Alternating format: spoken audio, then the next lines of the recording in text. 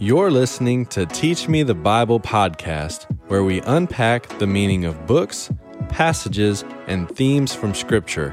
Join us each week as Dr. David Klingler walks us through God's Word and teaches the Bible. Each episode has a study guide available in the show notes. This is Teach Me the Bible podcast.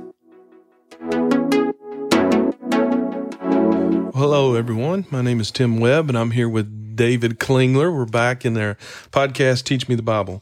And so I want to welcome everyone. Thank you for joining in. And David, this as we continue in Matthew, this again, I think Jesus, as he gets closer and closer to his crucifixion, he's preparing his disciples. We walked through chapter 16 the last time, and now he's as you and I were talking, he's making some connections from 16 into 17 about who he is, because that's the question in 16. And so help us tie or connect the dots, if you will, as he moves into 17 with what's happening here. Yeah, this reading the Bible is hard because of how we've learned to do it with all these numbers in front of every sentence. Yes, and we just don't seem to connect it through. We're reading a story. I was telling our seminary students this last weekend. We were in D.C. There's a setting on your computer where you can eliminate all the chapters and verses and read it, and it just changes everything. And it kind of becomes more like a story or a movie where you're saying, oh, he's already said this. Yeah, he's talking about the same thing. Oh, I see what he's referring to.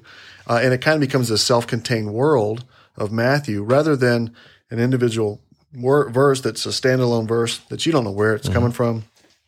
You know, I can do all things through Christ who strengthens me, and he just takes on a world of its own. Rather than each thing that Jesus is saying is contributing to the discussion and the story that Matthew is saying. So, we pick it up here in chapter 16, verse 27. See, we go right back to the numbers, right? 16, 27. Well, These are good reference points, I even did it in our discussion getting ready for today, bringing my systematic theology into it. So. Yeah, trying to remember. So Jesus is still talking. He's responding to the disciples from verse 24 and verse 27. He says, "For the Son of Man is going to come in the glory of his Father and his angels, and will then recompense every man according to his deeds." Now, this is pretty important because you don't want to be recompensed according to your deeds. Right? Truly, I say to you that some of those who are standing here shall not taste death until they see the Son of Man coming in his kingdom. And we're watching the disciples figure it out. As the reader, you get to walk along with the disciples, and as they figure it out, you get to figure it out. Now we're 2,000 years later. We've been in church for a long time. We've heard all kinds of things about Jesus. But Matthew is writing, and the reader of Matthew is discovering this for the first time. And so they get to walk with Matthew as Matthew and the other disciples figure this out. And Jesus has just asked in the previous scene, who do people say that I am? And who do people say that the Son of Man is? And Peter answers, you're the Psalm 2 Christ. And so who do people say the Daniel 7:13 one is? And Peter's putting together something. Now they don't have it. They don't have the full picture yet. What they're missing is the suffering servant. And in fact, back in the previous scene, this is what Jesus says. The Son of Man is going to suffer and be delivered. And man, that just does not go over well with Peter. Peter, says, God forbid it that it should ever happen to you. And so, get behind me. So they don't have the full picture yet, and they need the full picture so that they go proclaim the full picture. And so we're watching as the disciples learn as Jesus teaches them. And so 6 days later, Jesus took with him Peter and James and John, his brother, and they brought him up to the high mountain by themselves. And he was transfigured before them, and his face shone like the sun, and his garments were like white like light. And behold, Moses and Elijah appeared to them, talking with them. And Peter answered and said to Jesus, Lord, it's good for us to be here.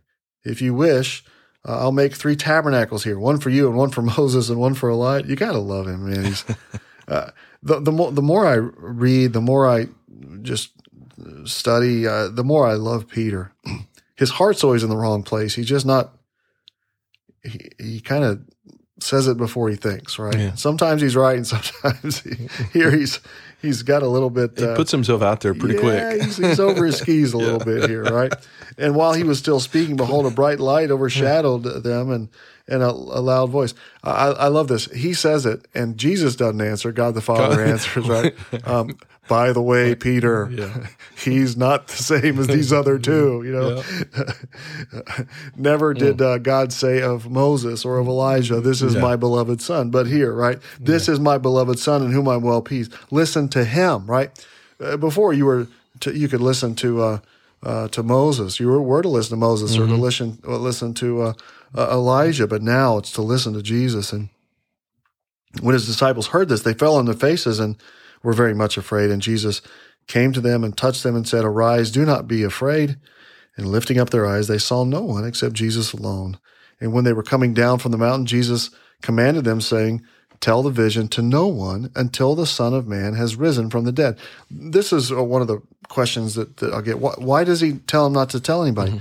They need to have the full picture, the full understanding. And part of that understanding is going to be helped by the ministry of the Spirit that's going to, this is Gospel of John, so we're kind of jumping outside of this story, but that they will be able to call to remembrance all that he's said to them, all that he did before them, so that they can understand it, so that they can explain it. And so his disciples are going to ask a question right out of this vision they've just had.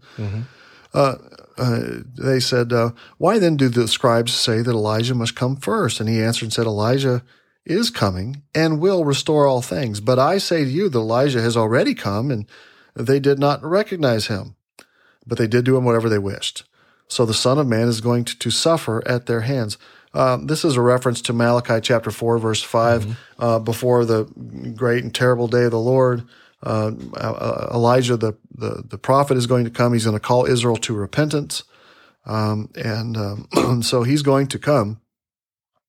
But John the Baptist comes in the same way. You'll remember this from John chapter 1. They ask him, "Are you Elijah?" The disciples of those messengers that are sent from the Pharisees and the scribes. "Are you Elijah?" He says, "I'm not." "Are you the Christ?" "No." "Who are you?" "I'm a voice crying in the wilderness," right? Right. But he comes in the spirit of Elijah. He comes, in this sense, all of the prophets really came in the same spirit of calling Israel to repentance. And so John the Baptist calls Israel to repentance. Elijah is going to come and call Israel to repentance. So anyway, then the disciples understood that he had spoken to them about John the Baptist.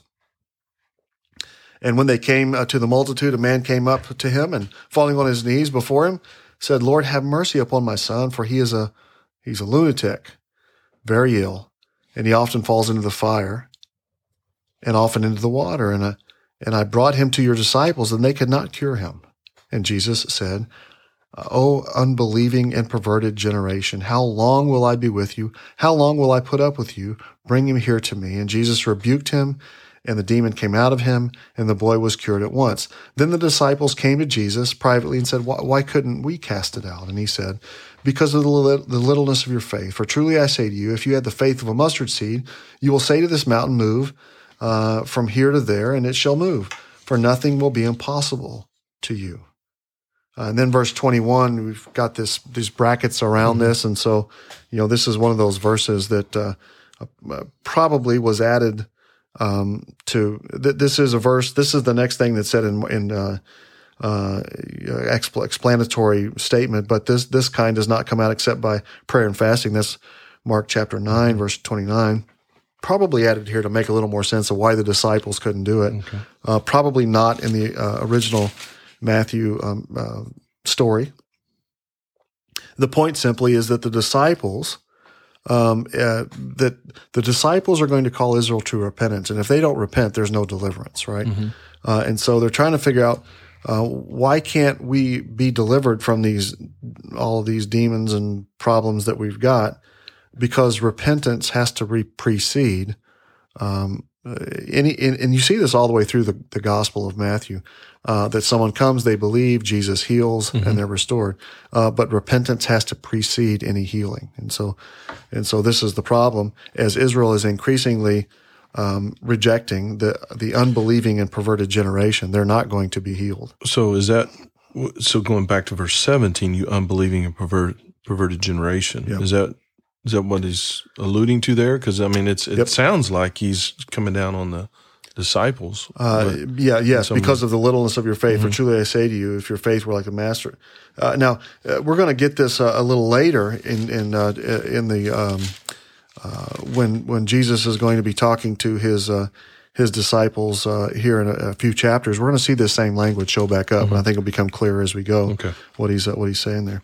And while they were gathering together in Galilee, Jesus said to them, "The Son of Man is going to be delivered into the hands of men, and they will kill him, and he will be raised on the third day." And they were deeply grieved by this. And so he's still instructing them. They've got some parts of it. They've got the Son of Man. They've got the coming, ruling. They've got the Son of God now, right? This is my Son. What they still are not recognizing fully, and they're about to see it in full, is that the Christ, the Son of Man, is going to be killed, and he's going to suffer. He's going to be the suffering servant, and that's the part that they still have to integrate into their understanding who this Jesus was. And they had come to Capernaum. Those who collected the two drachma came to Peter and said, "Does your teacher not pay the 2 drachma tax?" And he said, "Yes." And when they came into the house, Jesus said to them, "What do you think, Simon?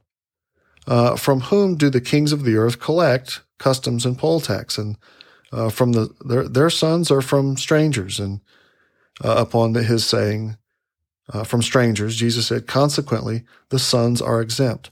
But lest we give them offense, go to the sea and throw in a hook and take out the first fish that comes out and look in its mouth, and you will find a stater is the word there, a stater it's a shekel worth 4 drachma stater, and take it and give it to them for me and for you." And so we're still watching this Jesus instructing them. Walks right into chapter 18. At that time, the disciples came to Jesus saying, "Who then is greatest in the kingdom?" Now, they're still not getting it, right? They're still worried about who's greatest in the kingdom. Now, everything that's in chapter 18 is at least 18 verses 3 all the way down through verse 20 is a response to this question, right? Okay. Who then is greatest in the kingdom? Then, in response to Jesus' answer, verse 21, Peter's going to come and say to Jesus, "Lord, how often shall my brother sin against me and I forgive him?" So something that Jesus says in between who's greatest in the kingdom and this response, right? You got to get to that response, okay? So there's something to do with forgiving your brother in the who's greatest in the kingdom answer for Peter to ask that question, right? And then Jesus' response is going to take you all the way down to the end of the chapter. So let's go back here. So at that time, the disciples came to Jesus saying, "Who then is greatest in the kingdom of heaven?"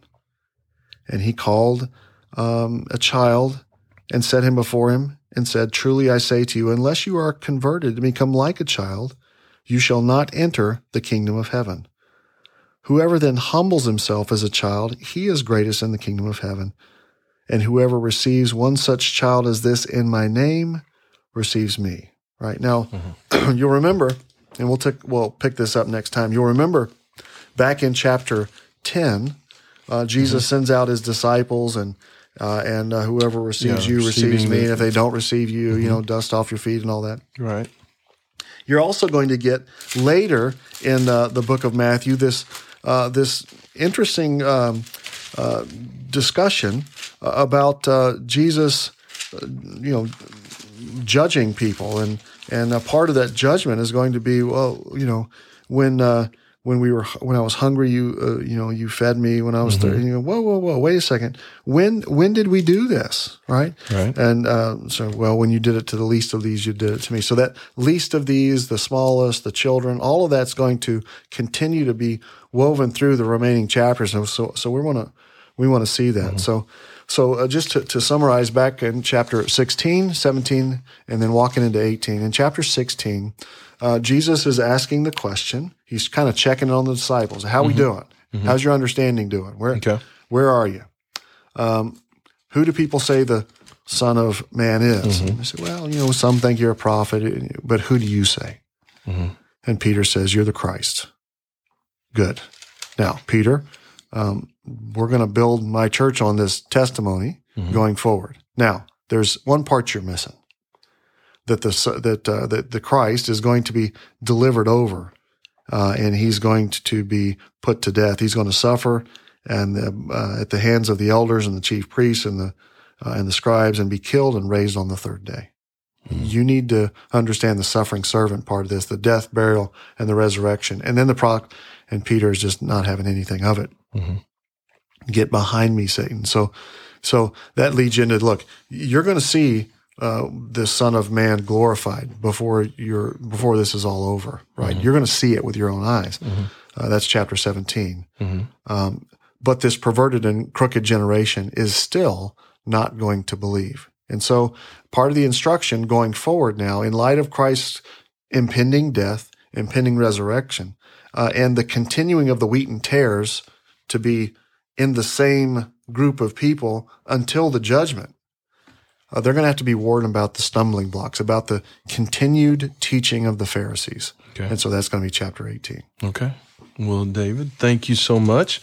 As we're moving into chapter 18, I want to encourage myself. I started to say encourage our listeners, our viewers, but I'm constantly being reminded as we go through this, I want to pull my systematic theology, what I've been taught into this, and there's just so much clarity when we learn how to read. And so thank you for constantly reminding me of that. Well, all of and us, I have to hear it over and I remind myself, okay, again. why is he saying this? He's answering this question, right? So how does this statement answer this question? Yes. Yeah. And so I do want to remind our listeners, our viewers, the podcast to remember that.